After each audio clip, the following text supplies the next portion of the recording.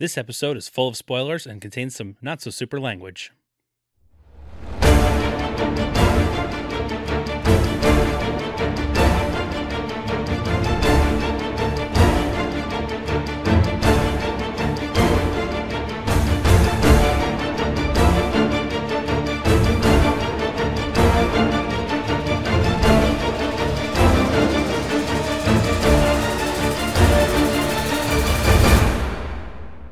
Hello, citizens! Welcome to the Fortress of Potitude. I'm Dave Michaels. I'm Brian Betts. And we are the Cape Podcasters. And this is the show that can't wait to talk about Green Lantern again, because the Martin Campbell's back directing. Do we have to?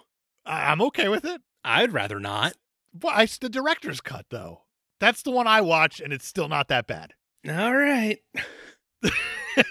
You're visibly shaking. He's done other movies. I know. This is an entrapment, because we're supposed to be talking about 1998's The Mask of Zorro, directed by the Martin Campbell. And I'm throwing a little twist on you, saying, oh, Green Lantern, let's do it. Ryan Reynolds, right now. Let's talk about him.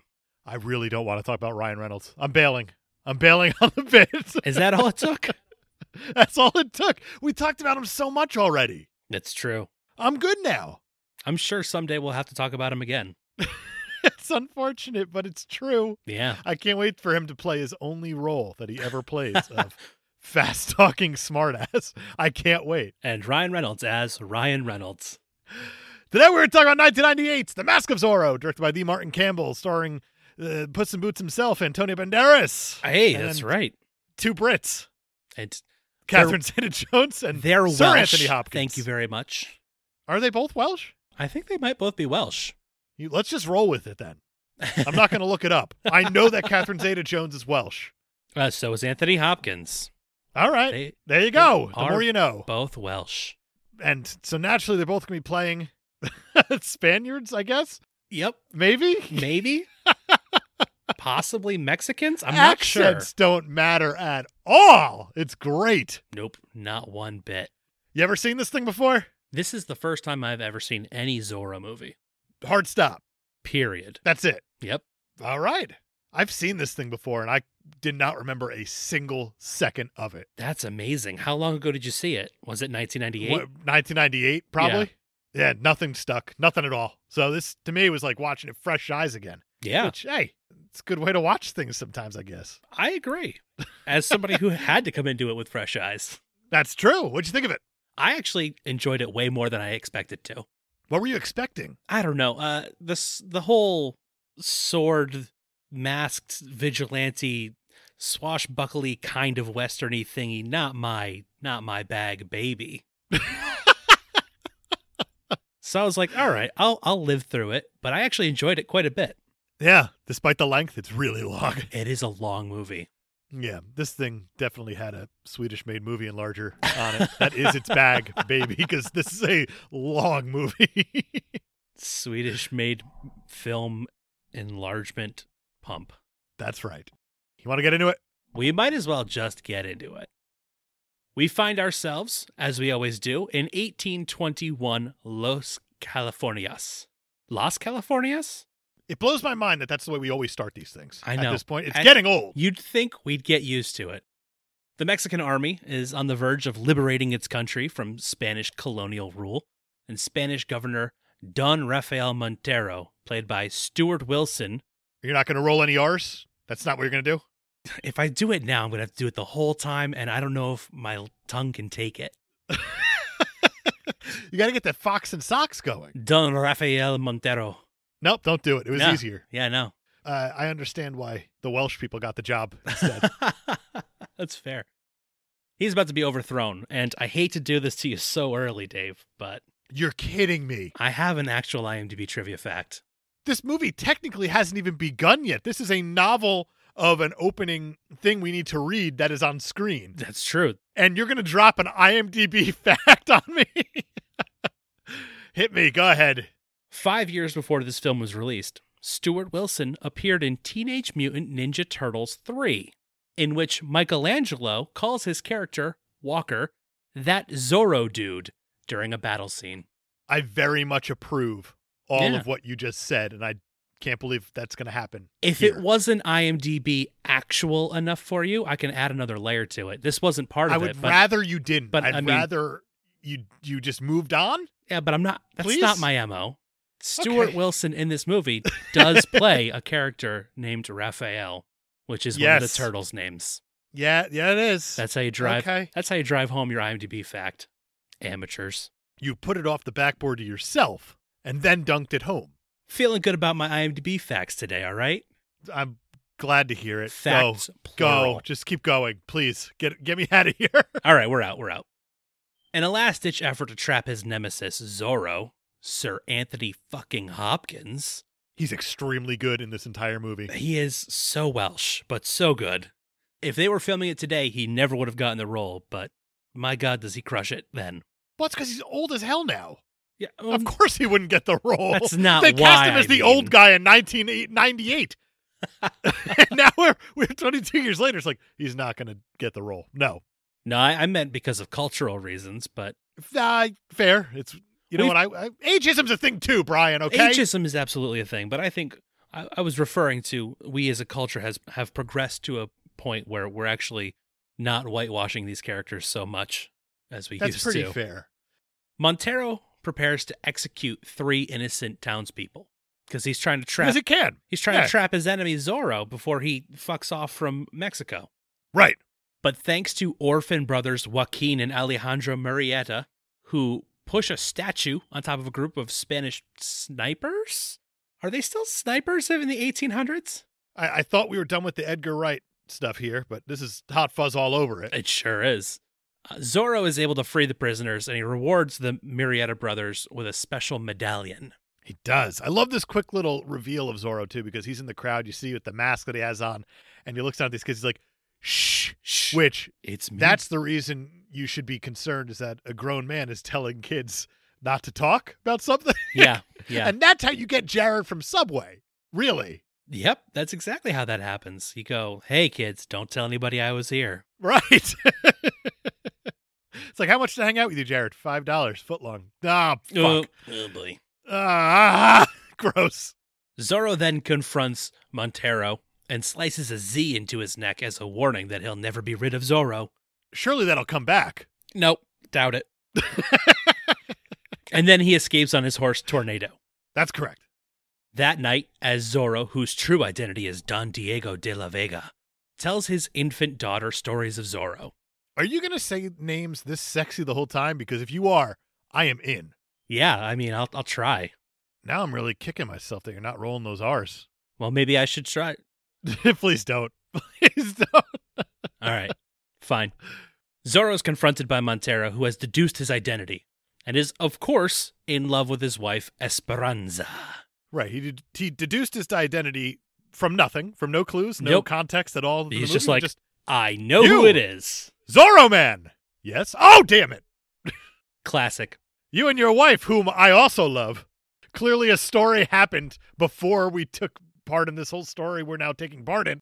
There's a lot of backstory here. Yeah, and it wasn't even part of the opening paragraph. Nope. They had plenty of time to write it out, and they chose not to. And that's on them.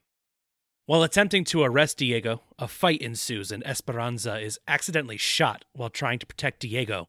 And she dies. One of Raphael's goons just went pew-pew. Bang, bang. With his big old gun. And then I love how the civility kicks in right away. As she's laying there bleeding, how Raphael and Don Diego are just like, oh, that escalated too quickly maybe. This isn't what we wanted at all. One of us was supposed to try to get with her still. Oh, darn it. Now neither of us can have her. Man. So naturally, Montero burns down Diego's house and takes his infant daughter, Elena, to raise her as his own while Diego's in prison. That totally checks out. As you do. Well, I have a big issue with this because as Raphael and Don Diego are facing off, I learned that swashbuckling is not my thing. It still is not. But the weirdest thing I think in film history is said, because you have Raphael say, I want you to suffer as I suffered, knowing that your child should have been mine. And the first thing I went was, that's not how babies work. Yeah, I don't think he understands I don't think the mechanics you of it. Genetics or how any of this works with the male pieces and the female pieces. What are we doing here, movie? I don't know. That baby should have been mine. Martin Campbell's definitely warming up for Green Lantern. It's been a steady trajectory. Right. He went, I'm going to make a GoldenEye. Nailed it. I'm going to make a Mask of Zorro. Mostly nailed it. I'm going to make Casino Royale and really fool you all. Green Lantern? Fuck you guys. Watch me. Watch what I can do. Yeah. Swerve. Oh, there's a Legend of Zorro in there somewhere, too. Somewhere in there. We'll get there. 20 years later. You know that the SpongeBob movie is, in fact, on our Ebert list, right? Sure is. So careful with that. Montero returns to California, and his first stop is to look for Diego in the old prison. And although De La Vega is there, Montero doesn't recognize him, and several prisoners go full Spartacus on him. It is full Spartacus, and how does he not recognize this guy? I don't know. He looks like Anthony Hopkins to me. They clearly had a connection and some sort of personal backstory from the past. Yeah. And he's just looking around. He's like, you, Anthony Hopkins looking motherfuck. No, it's not you. I'm going to move on to this guy who clearly looks like he's never fought anyone in his life. I looked him right in the eye because one of them was covered for some reason. We never find out. They tricked him. That's it. He Nick Fury'd him. He was like, oh, nope, the guy I fought had 2 eyes, so it's not you. What a disguise. That's better than the baseball hat and the hoodie. That's right. It's been a long time since the Incredible Hulk. Diego later escapes, posing as a dead body, like he's the Count of Monte Cristo or something, and then he gets buried alive. It's bad ass. It's pretty cool, though, because he waits the appropriate amount of time, long enough for nobody to be around, but not so long that he runs out of oxygen, before he proceeds to Night of the Living Dead himself out of his grave. A lot of questions here. Yeah. A lot of logistical questions of how do you know that you are fully entombed in the ground here? How do you know you're fully buried? How do you know these guys have left and they're not just sitting there smoking cigarettes because they're probably union workers? Oh, yeah. I mean, how does he just guess here? And he's just like, I'm Anthony Hopkins. Watch me get out of the ground dramatically. I have a knife. I watched Kill Bill. It's not easy to do this. No, and he makes it look very easy. Probably dug out with his Oscar or something like that. Probably. How long do you have to lay still while they carry you around? How are you convincing people carrying your body that you're dead? Let me bring out this extremely warm body. He has not frozen yet. Is that how bodies work? We don't know how babies work. Oh, Science? He What are just you? sneezed. It's probably a death sneeze.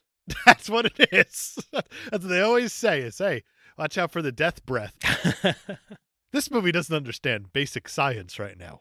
I'm okay with it. I'm willing to forgive it. I'm on board. Very on board. While all of this is happening, we meet up with our 2 orphan boys from before, Alejandro, Antonio fucking Banderas, and Joaquin Murrieta, played by Victor Rivers, who is an actor. Right. He is in this movie briefly. Yes. Sometime in the last 20 years, they turned to a life of petty crime as banditos, and are now wanted and have seemingly been caught by Three-Fingered Jack, who's a guy with 3 fingers. It's a clever nickname. If nothing else. It is a nickname. When they arrive at the next town and the officials there try to take the captive brothers from Three-Fingered Jack to collect the ransom themselves, it's revealed that he's in on it and the trio robbed the town blind. I love it. It's very cool, especially because they played with the audience first, with Three-Fingered Jack, tossing the empty canteen to the brothers. Right. You call it playing. I call it manipulating. Oh, yeah. It's words matter. It doesn't matter. Definitely manipulation, but it's for a fun twist that we get a couple minutes later. It's a very fun movie. Keep bringing them. As they leave town, they come face to face with Captain Harrison Love, played by Matt Letscher. Lesher? Sure. It doesn't matter. I have no idea. It really doesn't matter. When you have a movie villain, maybe don't make him look like a bitch. He doesn't look like a bitch. He looks like a Texan. No. Oh, boy. I lived in Texas. No one looks like that. 1800s Texan. He's got like this flowing blonde hair. Yeah. And this blonde beard that looks like it was taped on. He's definitely been in a couple Pantene commercials. Oh, without a doubt. He's got luxurious hair. He looks like he'd be in the WWE, but definitely one of those guys who is not meant to get over, ever. Oh, yeah. Yeah. I could definitely see that. Captain Love and his whole Texan army manage to capture Three-Fingered Jack and kill Joaquin as Alejandro escapes. This scene's insane because you have Captain Love, who clearly has been hunting these two for a long time. Yeah. Three-Fingered Jack, he just kind of shoots, and he's like, well, that's the end of Three-Fingered Jack. Let's go on to these brothers who are running away. Never see him again, I bet. Never again. He shoots Joaquin. Joaquin goes down, and he's like, Antonio Banderas, run. And Antonio Banderas is like, okay. So then I like how Captain Love stands over him, and he's like, oh, I'm going to take pleasure in doing this, take honor in doing this, or whatever. To which I love how the brother just takes out a gun and shoots himself in the chest. Yep, he's like, nope, and it's you can't basically have just this. like giving middle fingers to Captain So Love. good. Just like, ha-ha! Got you. Also, I'm going to die now, but got you. Got you. And then he's like, well, fine, I can't kill you. I'll at least chop off your head. And he does. He sure does. And lucky for us, the medallion that was given as a child falls off, and somehow no one takes this thing. Nobody takes the medallion. Nobody takes it because Antonio Banderas just wanders over. He's like, oh, lucky. Good. Oh, No one good. took our family's heirloom here, our symbol of familyhood or whatever You know, it is. that thing that Zorro gave us 20 years ago. If this weren't such a good movie, it would be a bad movie. I think you're right. I think that's the best way to put that. Diego shows up to a public ceremony for Montero's return, intent on killing him. But wouldn't you know it, his daughter Elena, played by Catherine Zeta-fucking-Jones, shows up. Another Oscar winner. Yeah, and this What is the hell? This is her first movie, I believe. Is it really? This might be her debut as at least as one of the leads. You know, good enough. I'm not going to look it up. I'll believe you. I mean, it's as much effort as I'm willing to put into looking it up. Saying the words and hoping they're true. Right. And this scene does some weird things because I like how as she comes out, Anthony Hopkins sees her and he goes, that's my kid, just kind of on a whim. Yep, just, oh yeah. I guess because she looks like the mom or whatever. But then to really treat the audience like they're idiots, I like how she walks out and just some random schlub walks over to her and she hands him like a flower. Like, oh, what is this flower? He's like, oh, it's this flower. It only grows in California. And I believe this is the first visit to our shores that you've ever had, lady. Yeah. Wink, wink, ding. The Romagnus flower. Whatever it is. She's like, I recognize that smell, but that's impossible because I've never been here. I've never been here before. It's my first time in California way. That's right. So Diego decides not to kill Montero right then. He's like, all right, I'll wait. So my I don't know why. daughter's I don't not know why. right there, I guess. I mean, what's the difference here? I think he needs to prove to her he's her real father before he kills who she thinks is her real father. Oh, okay. You know, we'll get there. Much later on, we'll get there. I want to talk about that. Go ahead. Diego goes into town and he meets an adult Alejandro, who he recognizes because he's got the medallion that he conveniently picked up off of his dead brother's corpse. Right. And he's just a drunken, clumsy bandit. And he's fueled by his hatred of Captain Love, who just so happens to also be walking through the town square because now he's Montero's commander-in-chief. Well, they do say California. It is the smallest state that there is. They do say that. It's like, oh, you're counting down. You got to go Delaware, Rhode Island, California. In that order, really. So I guess Diego's like, yeah, you don't use that medallion to buy whiskey. Instead, come with me and I'll teach you how to be Zorro. That's the best way to possibly put it. It's basically how it goes down. He's like, oh, I'll fight you so I can kill that man. He's like, he'll definitely kill you. You're drunk. He's a trained fighter. That's right. And then Alejandro's like, I've never lost a fight. And Diego's like, I just beat you up and I'm an old man. So now I will train you. An Oscar winner old man, but an old man nonetheless. It's true. They had to laser my back. I don't know what it Just means. insane. What does that mean? I have no idea, but it's legitimately something that they had to do so he could do the scenes. They had to laser his back. I don't know what that entails. That's the 1998 equivalent of, I don't know, medicine. Hit him with some lasers. Hey, say one of those futuristic words and just put it on an appendage or whatever. Yeah, but that's the real life thing. That's really what happens. I metamorphosed his arm. The doctor's like, 1998 medicine. doctors are like, it's almost 2000. We could just laser his back, right? Yeah, no problem. Hey, I used a photon cannon on his big toe. No more turf toe. Whoa, careful with those big words like photon. Try that again in 10 years. Oh, man. Medicine's funny. Isn't it? Science is funny. Lasers are funny.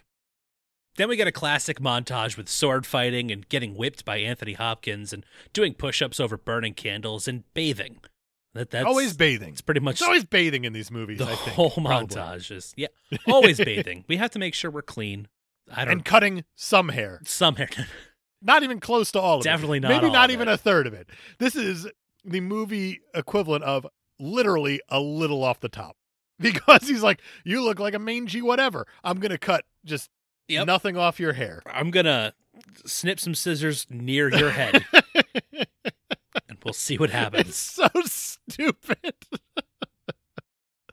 Oh my God. If you cut off a man's like top knot or whatever they call the thing that you shouldn't have. Yeah. He cut off the equivalent of less than that probably. Yeah. I mean, he barely did anything to the top. I mean, he did a pretty good job on the beard, but it's a lot of beard work that was done, but the hair work. The hair was barely touched. After some training and bathing, Alejandro dons a makeshift costume and clumsily steals a black stallion, resembling Tornado, Diego's former steed. He sure does. On his way to steal the horse, Alejandro encounters Elena, and they make eyes at each other. They do. And before you say anything, I have an actual IMDb trivia fact for you. Now, I'm nervous about what this is because I was going to say something. Yeah? And I'll wait. The mask that Alejandro Murrieta Antonio Banderas puts on just before he steals the horse was made from the same scarf he had earlier unwrapped from the horse's front leg. You know, that thing that happened 2 minutes before. We saw that. Yeah. We saw that happen. Yeah. So is that the fact? You can't say it's not a fact then. That was a thing that happened in the movie. That's like saying Indiana Jones puts on the hat that he grabbed in the scene earlier. That's exactly what it's like. From his own hanger of hats. Yep. And then he wore it. Antonio Banderas. He saw a scarf on a horse, and then he put it on his head, and now I'm submitting all this information to IMDb. Oh, my God. That was somebody's actual thought process. Why would they do that? Do you think the person Why would they waste their own time? I feel like the person and then waste mine eventually. That submitted that fact must have been like, oh my God, I think that's the same scarf. Rewind it. I need to know. That, you know what? That scene alone, like, you know, whenever you rewound like a DVD and now you rewind when you're streaming, it has to like kind of buffer a little bit in order to get into place. And it's annoying. Yeah. It's proper annoying. It is. And it makes you not want to ever rewind ever again. You're like, man, I don't want to wait 2 seconds to confirm something that I'm pretty sure that I did see. Yeah. Yeah. It's pretty and I'm irritating. Pretty sure that DVD companies like got together in 1998 or whatever it was after they read that fact. They're like, no, make that buffer. Make it buffer. We can't have people submit this shit to IMDb. Make sure you add like a 2-second pause so it's just a pain in the ass to rewind. It's annoying enough so that people don't submit this garbage. And yet, here we are. It's only gotten worse, really. The whole horse thing becomes a huge ordeal. He has to fight like 50 dudes and one really tall one. That's usually how it goes, though, is you have your one versus many, and he's able to beat him no problem. And then there's just the one that's too big. And there's like, oh, the big guy came out. And then when the big guy comes out, it's like he's invincible. Which, nope, he's just big. He's just a big guy. He's just big. You hit him in the That's face all a few it times is. with some cannonballs, he's going to spit some teeth out. Anybody's going to go down. Granted, Antonio Banderas hits him a comical amount of times with these cannonballs in the face for him to go down. Yeah. And then when he does go down, everyone's like, oh my God. Oh, he took down Big Larry. Big Larry is dropped. I can't believe he took out Big Larry just by hitting him in the face with some cannonballs. Gosh, we were just about to make him Don Larry, too, because he was so big and so big. meaningful. And now he doesn't even have any teeth. So even when he wakes up, we can't be having that. No, it's just, we can't have him as a Don Larry. Don Toothless Larry. It doesn't make sense. To escape from Captain Love, Alejandro seeks refuge in a nearby church with the assistance of the town priest and Zorro's old friend, Father Felipe. Sure, he's balder now. Fine. He's much more bald now. We saw him in the opening scene, and he had one of those weird monk cuts. Yeah, he had that I never understood. The ring of hair. That's right. The old hairy donut. Is that what they call it? And now he's just completely bald. It's like, he got hungry. That's how you're going to say time advanced or whatever. Oh, he got more bald. I guess it's been 20 years. That's right. Alejandro hides in the confessional, where Elena thinks she's confessing to the priest. Okay, let's talk. about this because this is problematic. She claims to have broken the fourth commandment by dishonoring her father, even though that's the fifth commandment, and the fourth is about observing the Sabbath. But the point is, she tells the priest that she had lustful feelings for the masked man she had just met. Right. And the masked man she just met is obviously hearing all this. All of it. But Elena here is on a Catwoman level of horny. Yeah. Instantly. Because she's like, listen, father, I know you can't do anything about this, but him? Soaking. Dry me up, father. I don't know what to do about this masked man who I only had one quick conversation with, and he said something that was only moderately quippy. And oh boy, That's it got true. me going. I don't even remember what it was, but it was I have no idea what quippy. it was. And she was like, oh my God. The men here wear scarves on their face, and it does it for me. That's right. They wear masks and leather, and I'm going to need a safety word if we keep talking, father. What does she expect? Yeah, say a couple Hail Marys and get the fuck out of my confessional. Can you imagine if the father's just like, I don't know, double click the mouse and then exit. I don't know what to tell you here. Have you tried Control-Alt-Delete? Right, you are not in my realm of expertise right now. Yeah. I sinned. I had impure thoughts about some guy who was wearing a scarf. Hold these weird beads that are on this rope and say words and you'll feel better, I guess. Maybe. I don't know how it works. Do not use the beads anywhere else. I can't believe I need to say that. Oh, no. You know that's a weird porn thing. You know it, and that's the biggest course. problem of Zorro, is that it probably introduced that, I'd imagine? I don't know if Zorro introduced it. Do you know that there was in the 70s, there was a Zorro porno? Okay, can you explain this a little more in depth, please? I was Because just we have not talked about weird porn parodies in a long time. I was just going to leave it at that, but I mean, yeah, I could go into the whole Zorro timeline if we really want to get into it. But should we do it now? Because there's a lot. There is a lot. I mean, why not, right? We have to, though. Touch upon it at least. This movie's half over already. That's true. So Zorro has been around for a very, very long time. And it's interesting that we haven't had more movies with him in them. It is interesting because, weirdly enough, Zorro has gone the way of the Happy Birthday song in a lot of ways. Yep. In the sense that copyrights are now a thing I know too much about because of how much I had to research for this Zorro episode. Yeah, and let's not forget Spider-Man last week. Contracts. Exactly. Contracts. Yeah, contracts. I can't believe we're here. We're talking about litigation instead of talking about the masked swashbuckler himself. The Fox. We should say this episode is unofficially produced by Matt Cowan because you guys think you're fans of things, and you guys are not fucking fans of things. Yeah, because you guys Matt have Cowan never is liked a anything in your massive life. Zorro fan. He wrote us an email pretty much pointing us in the right direction on everything Zorro. He's like, hey, heard you guys are doing Zorro. Here's everything that's ever happened to him. It's amazing.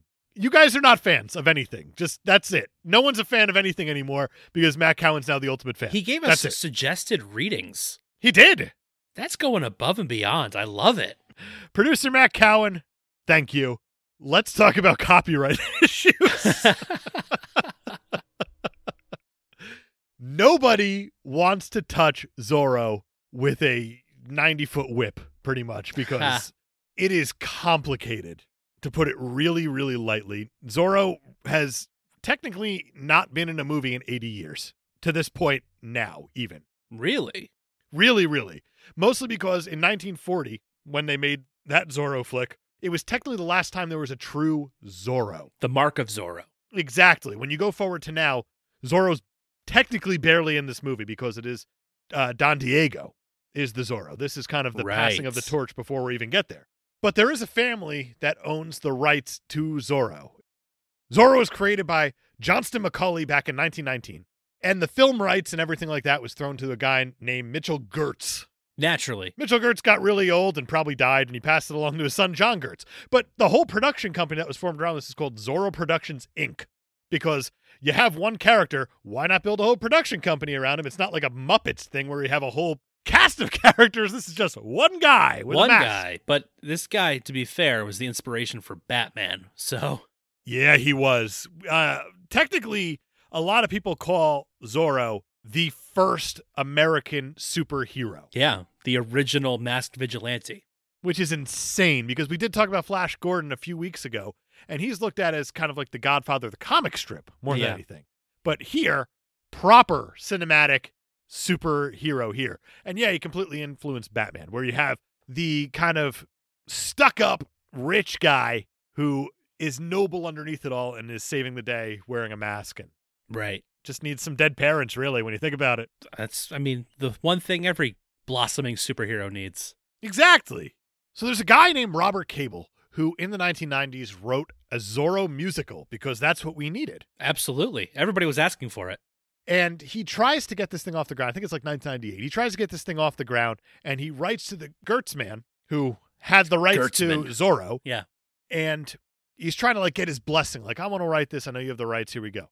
After a little bit of research, Cable realizes that Zorro is in the public domain. Of course. Enough time had passed, I'm sure. But this guy, Gertz, is like holding this over his head saying, no, he's not in the public domain. We still have the copyright. To which this Gertz guy then files a lawsuit saying this is an unfair copyright because he's in the public domain. We should be able to write about him. Everyone is not wanting to write about Zorro things at this point because of this copyright issue. Cable backed off. He's like, I don't want to deal with this. This seems like too much. Flash forward into the 2000s now, where another musical was getting planned in London at the time. Everybody loves the Zorro musicals. So Gertz is doing this with another person who's writing the musical, and Cable recognizes that a lot of the story is lifted off of what he put out there. Oh, no.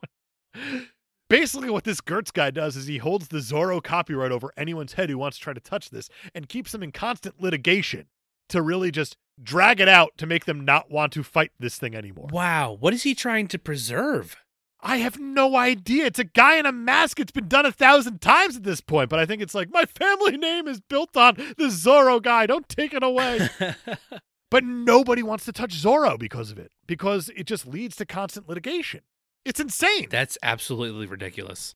And it is sitting in the public domain. If you want, you can go write a story about Zorro who uses the rosary beads as a sex object if you really, really want to, because Elena is horny as hell in this movie. Yeah, the problem you can is do that. You are definitely going to get threatened with a lawsuit from the Gertz family.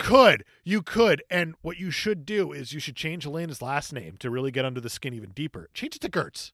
Oh, I like that. Make it so that Zorro is pegging this Gertz man. Make it so that that's happening in your fan fiction. Publish it somewhere. It's public domain. You totally can. It's public domain. And want to know what you could also do is you can make the lead character Jay Gatsby, because The Great Gatsby, as of January 1st, is now public domain. Is it really? Because of the 90-year rule. That's it is amazing. It is. You could do this. After 90 years, depending on the dates, I'm not going to get into it. It's a lot of reading. I'm not going to do it. Yeah. But that's when things leave their copyright. Exactly. It used to be the lifetime of the creator plus 70 years, and now it's just 90 years. But Zorro, he can completely fuck a Gertz man, and you should write that. Anyone should write that. Everyone because fuck this should guy. write that. Yeah, because of this copyright issue, the few titles we've gotten since the 40s involve things like Zorro the Gay Blade in 1981, which was clearly a parody, so they could get away with it. And in 1972, it was The Erotic Adventures of Zorro. Right. Another parody, right? Yeah, I hope. Although, this movie's making me think maybe erotic adventures aren't that unusual for Zorro. No, it sounds like they are just out there all the time. He wears two masks, one top mask, one bottom mask. I was going to say, where's the second mask? If you have to ask. So long story short, Zorro gets away, or Alejandro gets away. You make me talk about copyright issues for that long just to say Alejandro gets away. That is apropos of this movie. Yeah. When he gets back to the foxhole, Diego's like, hey, I don't like what you did there, because Zorro is a servant of the people. He's not some kind of thief and adventurer. Right. And we'll get there. I want to talk about that later still. Yep, definitely. So Diego instructs him to go and gain Montero's trust by convincing him that he's a gentleman of stature. To which Alejandro says, that's going to take a lot of work. And Anthony Hopkins is like, nope, you just got to think one thing and say another. That's right. That's how you become a gentleman. And then he just does that. That's exactly what he does. Posing as visiting nobleman Don Alejandro del Castillo y Garcia, with Diego as his servant, Alejandro attends a party at Montero's hacienda, where he quickly gains Elena's admiration and enough of Montero's trust to be invited to a secret meeting. I mean, he's laying it on pretty thick in front of Daddy Raphael there. Oh, yeah, big time. I wouldn't want my daughter anywhere near him. He's also trying extremely hard to show up Captain Love. Oh, big time. And also, we should say that Anthony Hopkins is present in all this because he's kind of the servant Bernardo. Right. He is posing as a servant. And producer Matt Cowan told us that there's a Bernardo that's prevalent in all these stories. Bernardo is always there. The producer's showing up again. In this secret meeting, Montero reveals his plan to retake all of California for the Dons by buying it from General Santa Anna, who is desperately in need of money to fund his ongoing war with the United States. It's just a big old meeting to dump some exposition. That's all it is pretty much you have what feels like the plot of Wild Wild West. Yep. Where you're trying to get Loveless Land here, and you're trying to get it away from Sandy Annie. And that's where we are at this point. That's where we are. With Hank Hill probably trying to steal a leg or something. I love it. Google tells me Wild Wild West came out in 1999, 1 year after this. Whew, dodged that one. For a second, I thought maybe this movie was trying to bite Wild Wild West, which just seems so backwards. It does seem backwards. Mostly because this is a good movie. Yes. There's no robotic spiders in it. The next day, Alejandro and the Dons are taken by Montero to a secret gold mine known as El Dorado. Maybe you've heard of it. Where peasants and petty criminals are used as slave labor to, mine gold. Right. They're trying to take Sandy Annie's gold right from underneath him. Exactly. From his land, and then they're going to pay him using this gold. While they're there, Three-Fingered Jack, who is not dead, actually, he's just a slave here. He attacks the nobleman because, reasons. And then he gets killed by Captain Love just to really make Alejandro hate him even more. No, don't you brush over this. He's sitting in a minecart. Yes. Donkey Kong style. He sure is. And he goes down this minecart yelling that he's going to kill them. And he goes, he hits something at the end of this track. I don't know how minecarts work. There's always just an end for some reason. They just stop. And he goes flying through the air. And Captain Love fires one shot at him, and it stops him in midair and drops him to the ground. Physics. And once again, science takes a backseat. Hey, maybe the force of the bullet was so much that it stopped inertia. Do you still have beeping going on? I do. Isn't that fun? Yeah. This episode is brought to you by batteries.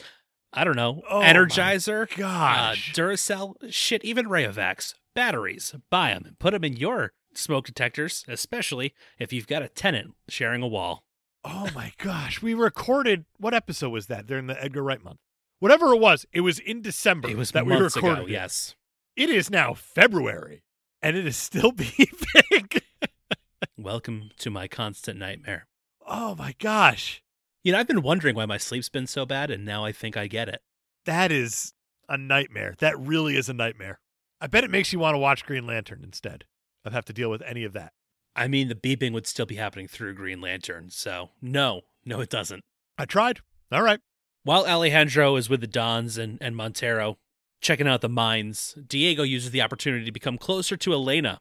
Using his Bernardo servant persona, he learns that Montero told Elena that her mother died in childbirth, which she's like, that's fucked, because I was there, and nope.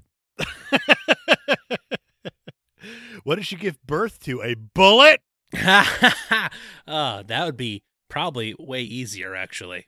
Probably. It's kind of like a reverse C-section. Instead of taking something out, you're putting something in, and it kills you instead of giving life. I just meant the process of birthing a bullet would be easier than a baby. But yeah, what you said. No way. I've seen Master and Commander with Paul Bettany, and it is not easier. No way. All right. Is that what he removes from that? Is it a bullet? I don't remember. He removes something, and he bites on something, and it's not fun to watch. No, it's not. It's not fun to watch. Yeah. What is fun to watch is WandaVision. And what's fun to listen to is our weekly episode of WandaVision. That was such a natural segue. I almost missed it. That's right. Almost missed it. I hopped on both wheels and held on to the weird handles of the segue and rode it all the way here to this moment. Nailed it. I love it. You crushed it. Later, Elena goes out into the local market, and there's moving right along. And there's a woman there who tries to give her a gift, And it's very confusing for Elena because the woman says, "Oh, I used to be your nanny, and I'd recognize your face anywhere." The daughter of Esperanza. Right. And she's like, "I used to hang Romagno's flowers over your crib." And she's like, "No, I've never been to California." So this movie does a weird thing with accents and language and whatnot, because you have people who you say, "Yeah, you probably should be speaking Spanish," and you have some you're like, "Yeah, you should probably speaking English." And then you have this woman here who is properly speaking Spanish with subtitles in California, and it has to get translated back to Elena. Yeah, who is been in possibly Mexico or Spain. She has been in throughout Spain her entire whole life and does not speak and Spanish. It needs to be translated, and it is very confusing. It's obviously a thing you're not supposed to break down within this movie, but it's really hard not to. Yeah, that seems like a blatant Don Diego oversight. de la Fuente or whatever his name is. It's like, does he speak Spanish? No, not a lick. This movie's weird because it's Spanish people with Welsh accents, and oh my gosh, they went to like the Princess Leia's school of acting. Oh no. It's confusing. It's very confusing. That's all I'm going to say. And you are not wrong. And I really hadn't connected it until that moment. And I think you might have broken me.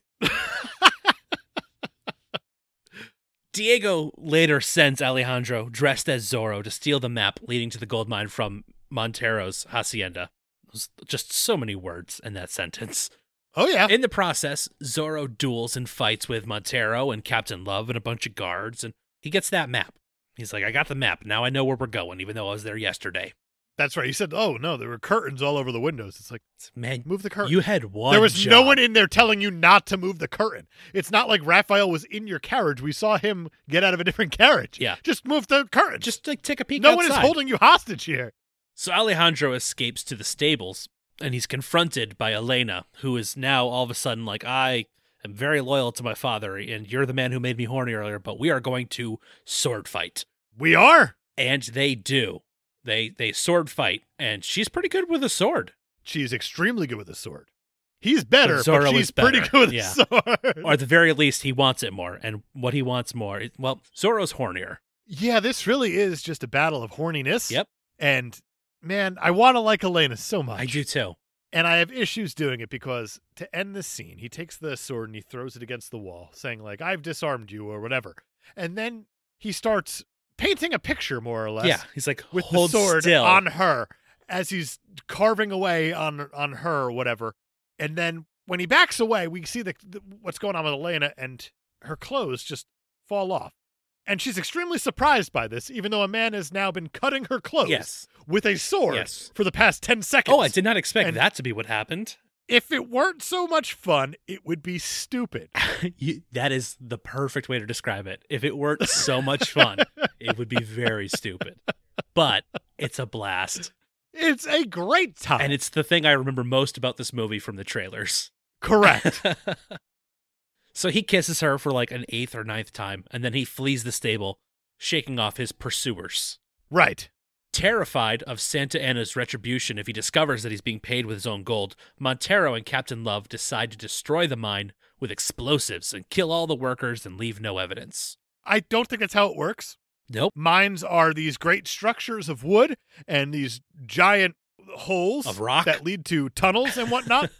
It's going to take time and effort to cover this thing up. Unless you got there's going to be a lot of dead bodies. Well-placed dynamite. lot of dead it's bodies. going to be hella bodies. Really, Sandy Annie just needs to show up and be like, why are the deads here? What the hell's going on here, bro? What's going on here? Someone needs to explain this. I'm trying to fund my war with the U.S. of A. right now, and I come over here to get some gold, and I see that you're blowing the place up, and I don't much appreciate that. Right, and there's dead bodies and pieces of wood and bars of gold everywhere. I'm glad they destroyed it all, or else I'd have no clue what's happening. Something is very suspicious about this, but I'm not going to ask a single question. Alejandro uses the stolen map to locate the mine in order to release the workers, but while he's doing that, Diego goes and confronts Montero to reclaim Elena as his daughter, which is right. a thing. And this is after Diego says, "I'm not going to help you. I'm going to go get my daughter. Yeah. But I'm definitely not going to help you with your Zorro things." Right. And he's like, "Hey, you said the whole Zorro thing was about helping people, not being selfish and doing the thing that you want to do." Right. And now the So- movie's basically telling us Anthony Hopkins is really old now, and he's over that. He's like, you know what? I got my own shit, kid. Which makes it that the proper Zorro here is damn near nothing. And that's a bit of a problem for me with this movie. That is a bit of a problem because he does turn on that pretty quickly, huh? He sure does. And, I mean, look at it the rest of the movie how you will. He's not doing anything to actively help any of the situation other than his own. I mean, he trains the hell out of Alejandro. To get his daughter back. It just happens to be that there was a mining situation that Sandy Annie was going to get his land taken from his own gold. That just was really convenient to get Banderas onto that plot line. It's a lot of personal vendettas happening here. Like, nope, don't pursue your personal vendetta because I'm working on my personal vendetta. Right. It's very weird, and I don't care for it in terms of character development. Later that night, Diego corners Montero at the hacienda and reveals his true identity. While holding a sword to his throat, Diego has Montero call for his daughter, quote unquote, and reveals the truth. But Elena is skeptical. She's like, you say you're my dad, but like I've known him longer. Well, I guess technically not longer, but I've been hanging out with him for 20 years, so it seems like he's probably my dad. He told me he's my dad. Yeah, and I'm going to believe him because he's my dad, I think. Right. Exactly. And he didn't get me all horny, which means he's definitely family. So That's the rule. that's my dad. Montero threatens to have Diego killed before his daughter, and Diego surrenders. He's like, fine, you win, I guess. And as the guards are carrying him away, he's like, hey, Elena, you know those flowers? Do you mean the Favros that used to hang over my crib? Yeah, they're called Favros, and they smell nice, and they're only here in California, and I know about them, so I must be your real dad. Right. This can't at all relate to a conversation that you had with a woman not speaking English scenes ago that I wasn't at all involved with. Yeah. But Well, he was Here there. we are. He was there on the beach when somebody gave her the random MacGuffin flowers, and she was like, "These smell familiar." well, she's having this extremely private conversation, and he is just in a crowd of people. Oh yeah, he's definitely like a Shazam's length away, so he could not have heard anything. This movie really treats the audience like they're just in it at all times. Yeah. That they are the camera. They are up in it. Honestly, And you know what? Fine. I was. You know what? It's effective. Fine. I was mostly in it and didn't really notice Yeah. much of this until after. So It's when you want to be an asshole that you're able to pick these things apart and be like, is it a good movie? Nah. Is it a great movie? yeah. I guess we are good at being that asshole, huh? That's kind of what we base this whole show around, isn't it? Atlanta goes and she releases Diego from his cell. She like knocks out the guard and she's like, "All right, you. I think you're actually my dad after that one conversation we just had. Let's go to the mine." Right. My little conscience on my shoulder that I call Maury told me, I got to listen to him. Let me go rescue my dad? Question mark. All signs point to probably. At the mine, Zorro prevents Captain Love from loading gold into a wagon to be taken from the mine, and he engages him in a duel. Captain Love fights really, really well, like a sword wielder. He's pretty good for a man with silky blonde hair and who often uses a gun to do this kind of stuff. He's pretty good with a sword. Right. Well, he pulls out the gun and he's like, nah, brah, let's do it. Let's dance. And he tosses y'all. it aside. Diego arrives, even though he's like, I'm not going there. He goes there, and he prevents Montero from shooting Zorro, because Montero's like, yeah, Captain Love, have fun with your noble fight. I'm going to shoot him instead, which is honestly the right move if you're a bad guy in that situation. But luckily, Diego shows up, and then they also duel. Now, this is the weird part about this movie. The dueling As if there duels? hasn't been enough weird parts about this. There are dueling duels, but you have the lead of the movie who is fighting the henchman, and you have the old The mentor. Zorro man is fighting the big bad. Yeah, that's a situation. And it's very weird how it all plays out, because usually you want your hero to fight the big bad, but this hero is just really fighting a hench the whole time. Yeah, but at the same time, they're both fighting the people that have wronged them. So I get it. Okay. Who's Zorro? Maybe that's my question. Both of them. Maybe that's the problem also. At this point, it's not clear which one is the proper Zorro. Okay. We're also going to get there shortly. I want to talk about something coming up that might answer the question, but also might raise more questions. Yeah. But keep going. You're doing great. One of them's dressed as Zorro, so you're right. You're right. But am I? But are you? Well, What a complicated movie. Diego gains the upper hand in his duel, but Elena is like, hey, no, don't kill this man who's claimed to be my father for 20 years. Because, I kind of am fond of him. Right. It's weird because her direct quote here is that she's like, you're my daddy, and you're my daddy, and the guy in leather I keep calling daddy. I don't know what's happening here. I just don't want my daddy to kill my daddy. Is there a safety word for this? I think that was the oversight. They didn't set a safe word. No, I don't think they did. This whole thing could have come to a halt if they were just like, Bernardo. Right, a Eurotrip style safety word. Montero capitalizes on Elena not wanting him to die by holding a gun to her head and going, hey, Diego, I'll kill my daughter because she's not really my daughter. And then Diego's like, all right, fine. He's like, you really think I'd kill my daughter? And then he shoots him. Right. He shoots Diego there, but it's like, I like how after he released Selene, he's like, you really think I'd kill my daughter? It's like, you have a Trump level of fucking delusion here. It really of seems trying to like lead you into this might, lie or whatever. It's like, who are you lying to at this point? Who are you trying to convince? Like, everybody knows that you're the bad guy. Yeah. Everybody knows in this movie. I mean, even your daughter who didn't know it, you just had a gun to her head. So even she's in on it now. At that point, yes. Zorro is still dueling with love. I'm going to actually change. Alejandro is still dueling with love and finally gets Fair him. enough. He finally gets him with the old Arya Stark, look at this hand. Oh, whoops, I stabbed you with this hand move. Got him. Which is always a fun one. And though mortally wounded. It's a thing, yeah. And he's just stabbed right through the middle, just all the way through the gut, which is not ideal.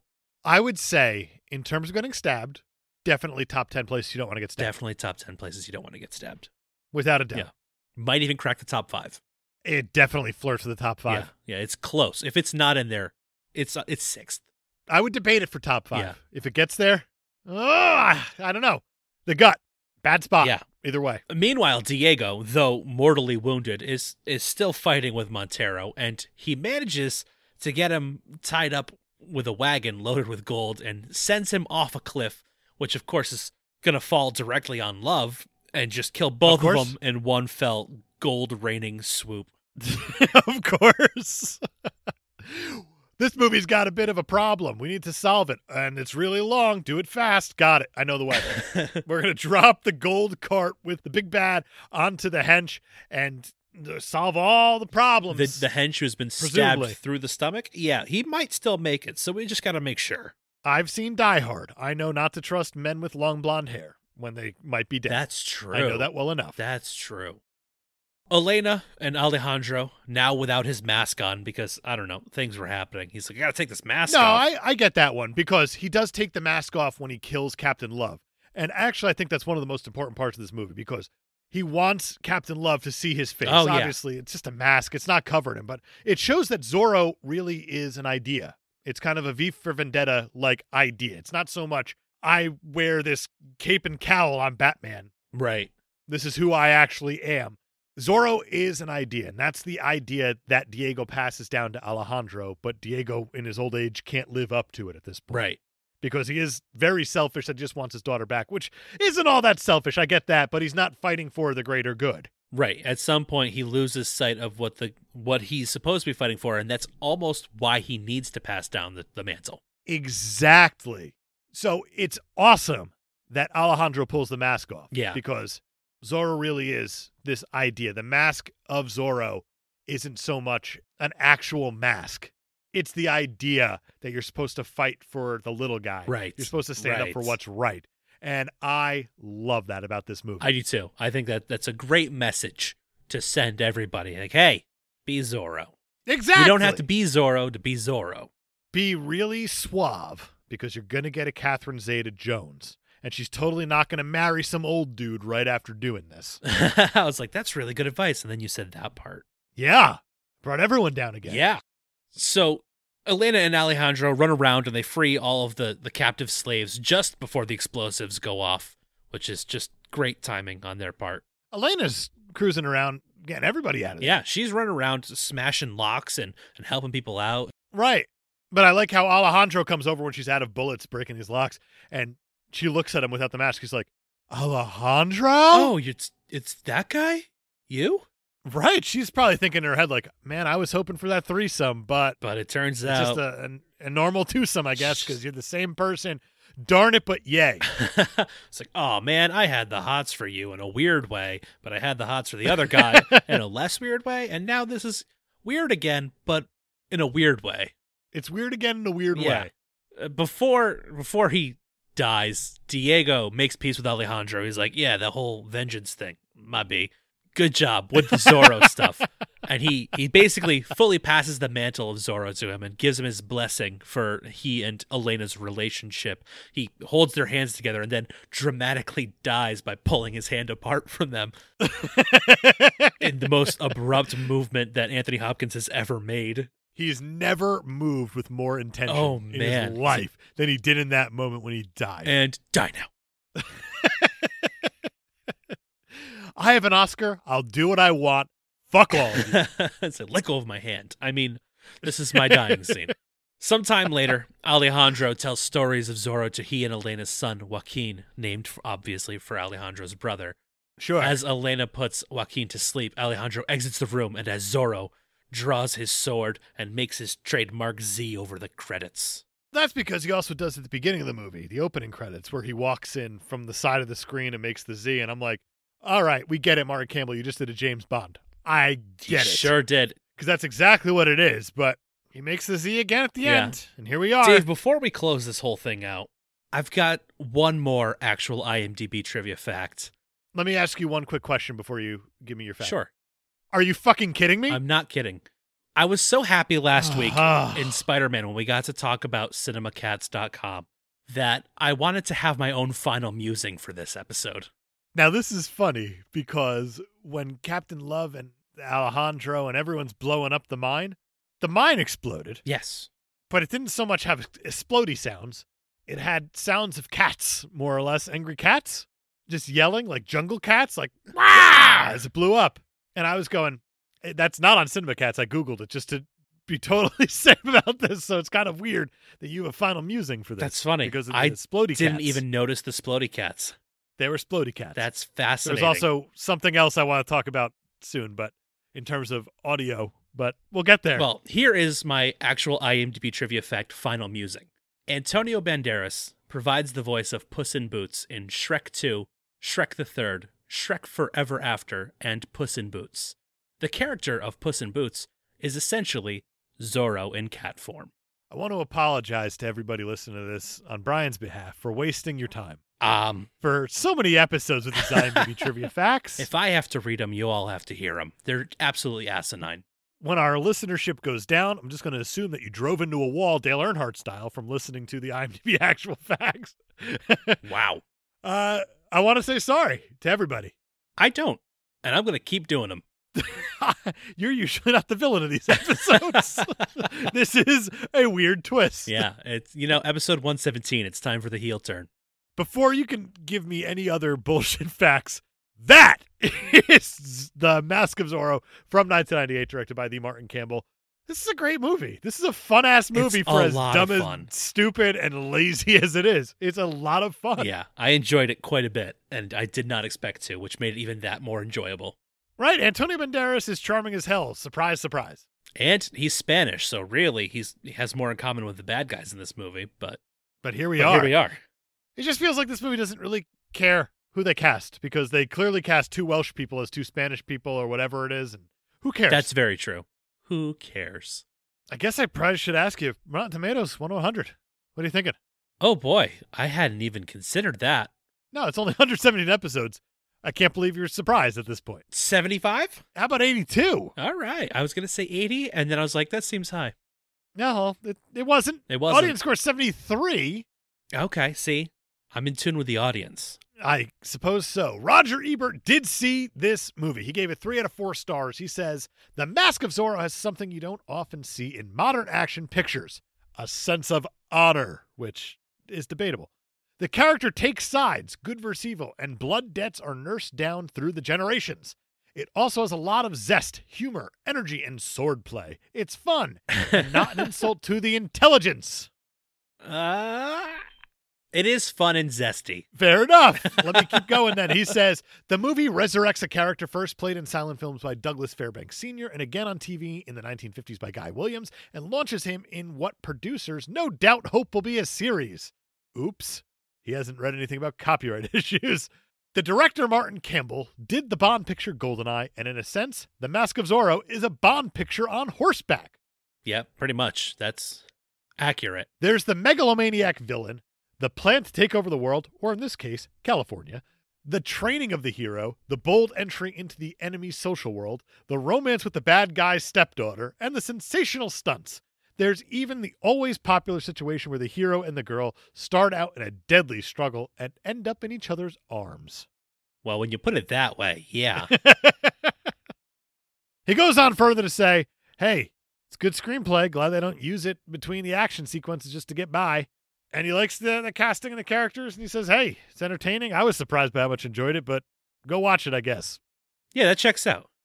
There you go. That totally checks out. What doesn't check out is the Raphael's on Amazon.com. Oh, no. This movie's got a 4.7 out of 5. It has 2,800 reviews. 81% are 5-star. Only 1% are 1-star, and damn near all of them were complaining that there were ads and commercials interrupting their movies on Amazon Prime, which means they watched it on IMDb. Yeah, that's not... There shouldn't have been ads. No, they didn't even watch it in the right place. There are no 1-stars for this thing. People like this movie. Wow, that's rare. It is rare. Sure, some people called it boring, but there's nothing there for that. That's not a real review.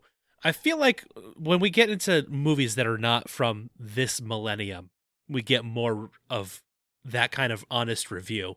There's less trolls. We've talked about that before, where you get a lot of things like 2015 on, where it's just like, this movie sucked assholes with straws. You're like, what does that even mean? Oh, wow. Whereas when you get into like the early 2000s, people were like, well, Ingmar Bergman wouldn't have done this movie this way, and if Orson Welles had been alive, he would have definitely used different angles in order to incorporate the duality of what Zorro and Raphael stand for. Wow. It's like, you put a lot of thought into that. Where are the assholes and straws? That was nuanced. Yeah, no 1-stars. Let's give this thing a super stuff store, please. We got there. We did it. We could do that, but first I think we should do something else. And now for another edition of the Cape Podcast's Theater. We're here with another edition of Cape Podcasters Theater. Once again, comedy writer Keaton Patty and Twitter phenom has supplied us with our script today, and it starts with, I forced a bot to watch over 1,000 hours of Dos Equis commercials and then asked it to write a Dos Equis commercial of its own. It's getting harder and harder to make these connect to the movie we're watching, but I try. I think you nailed it here. This is good enough. In this one, I'll be doing the narration, and Dave, you'll be the announcer and the most interesting man in the world. That's the first for me. Perfect. Dos Equis commercial. Interior, the beer realm. We see an old video of a bearded man using a penguin as a guitar. He is on stage with Elvis and the God from the Bible. He once glued a steering wheel to Asia and drove it like a fat car. We see a video of the beard man underwater. He's giving an octopus a reasonable haircut for an unreasonable price. He divorced the number 7 and kept the kids, even though they are bad. The beard man throws a soccer ball and the Vietnam War ends. His phone is a bagel that can call other bagels. Toll free, toll free. The man beard stops Santa from jumping into a lake of knives. He is DC and Marvel and Medea. The bearded man eats a big mummy in one bite, winning a big mummy eating contest. The Vietnam War starts once more. This is insane.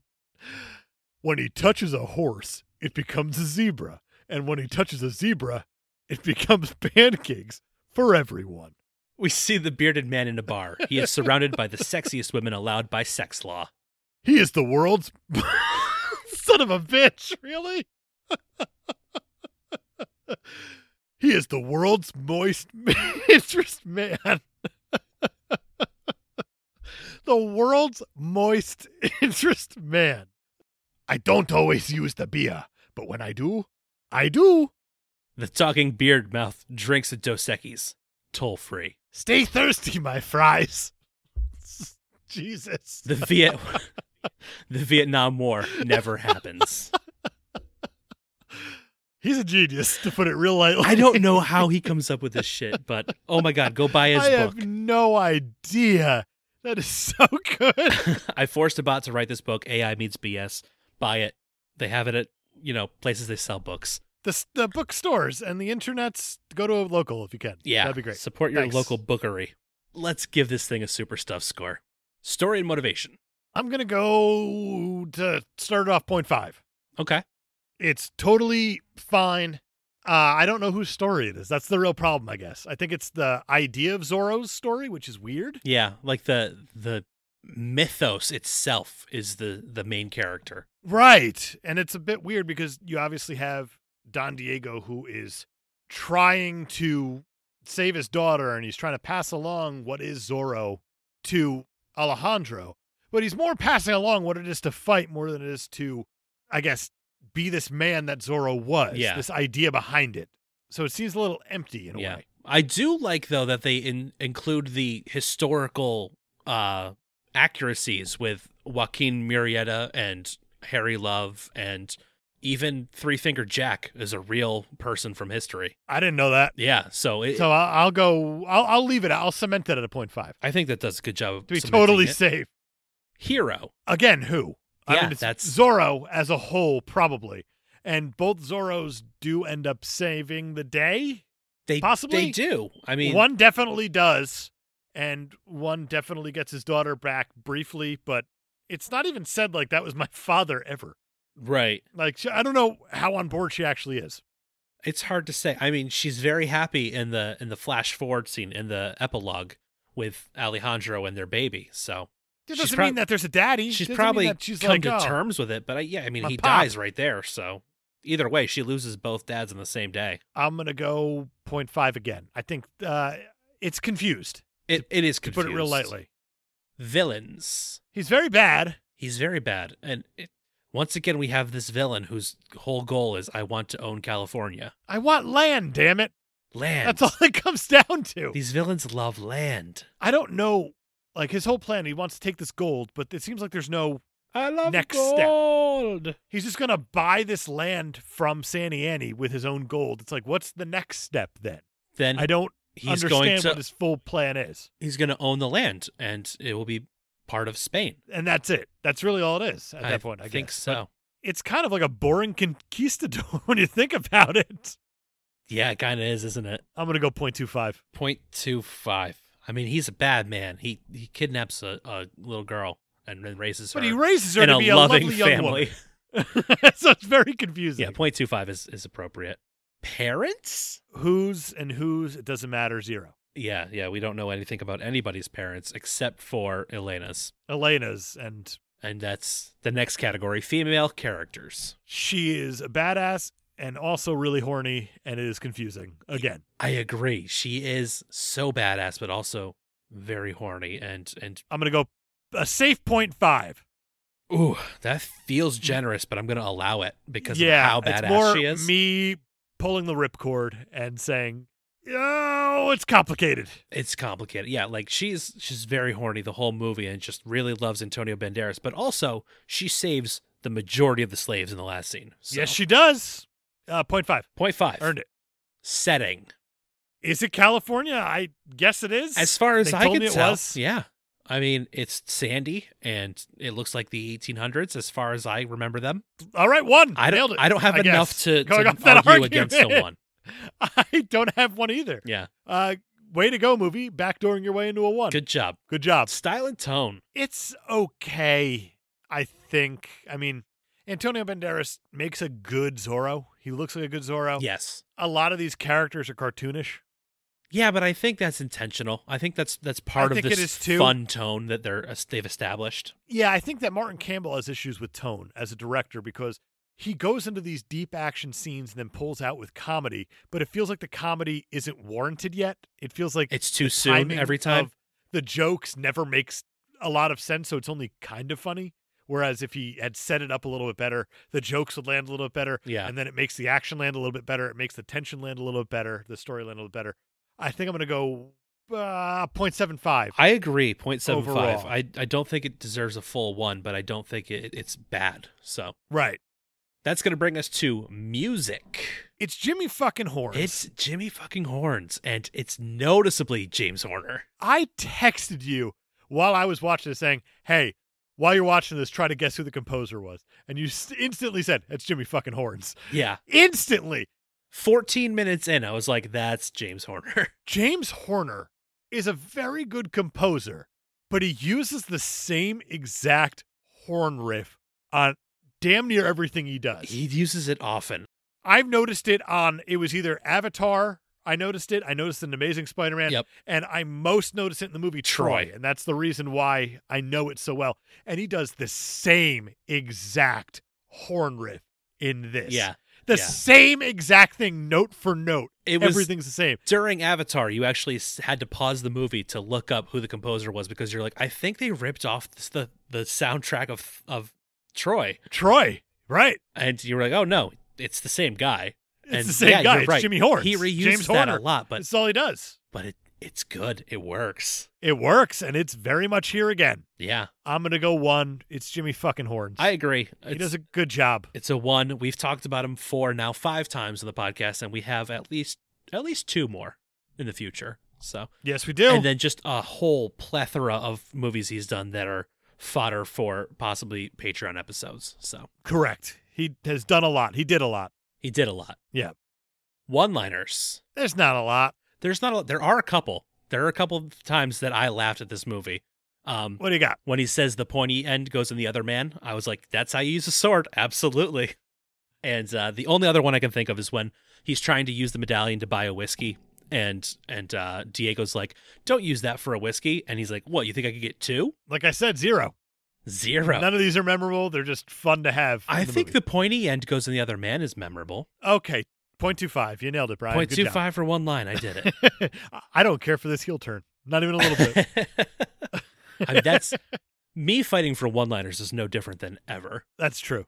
And the final category is impact on the genre. Not a whole lot. It got a sequel, but I mean, it's Zorro. How much impact could it possibly have on itself because of the issues that go on? Copyright, yeah. All right. I'm going to go 0.25 just because it got a sequel and fine. 0.25 there we go. It is. I agree with that. And that's going to give Zorro a total score of 5. Yep, nailed it. It's a perfectly okay movie.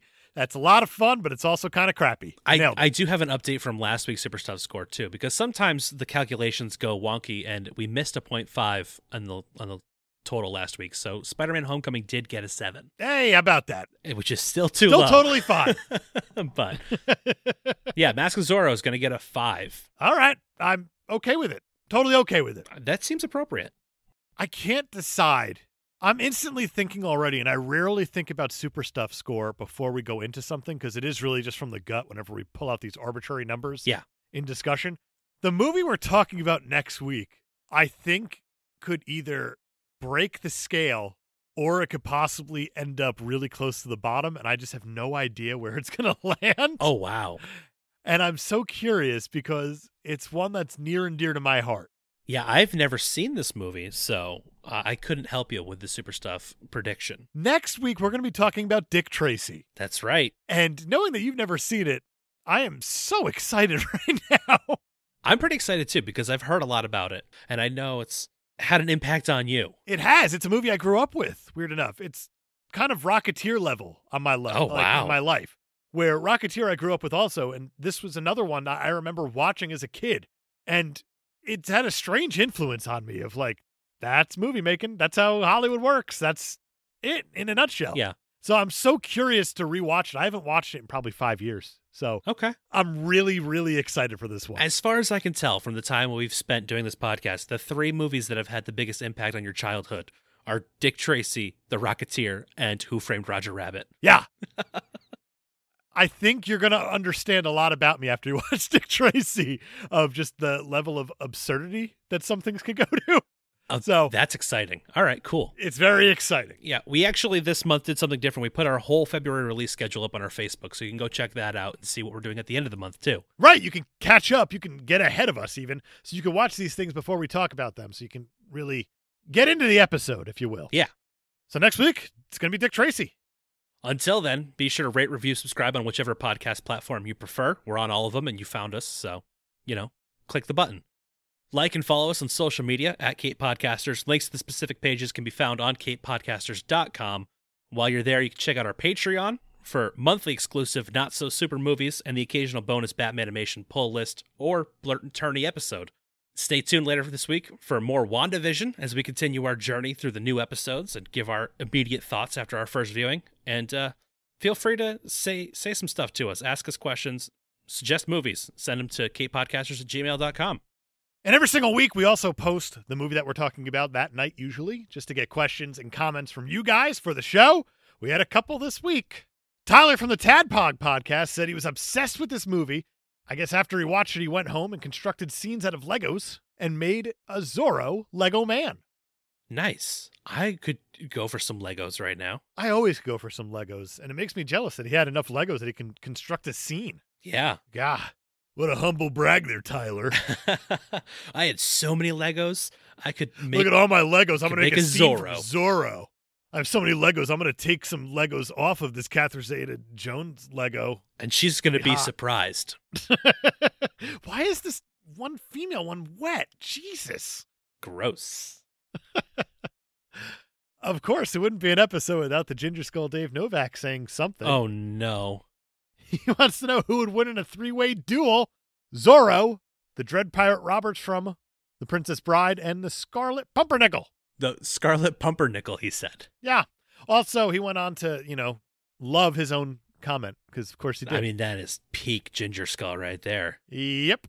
I'm going to go with Zorro's winning it all. Zorro, obviously. The thing about Zorro is that he's Zorro.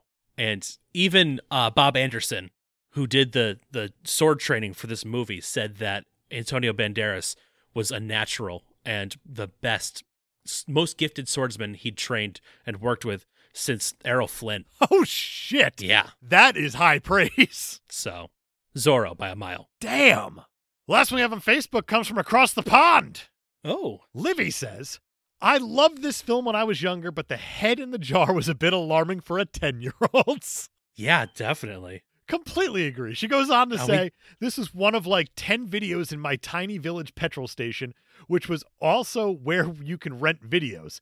It was either this, Mission Impossible, or a film about a talking parrot called Paulie. I love Paulie. That movie is so good. If you want to talk about childhood movies, Paulie is definitely one of mine. Not on my list. I don't even remember seeing it. I know the movie. Don't remember it at all. It's got the little girl from the Pepsi commercials in it. That's an Eisenberg.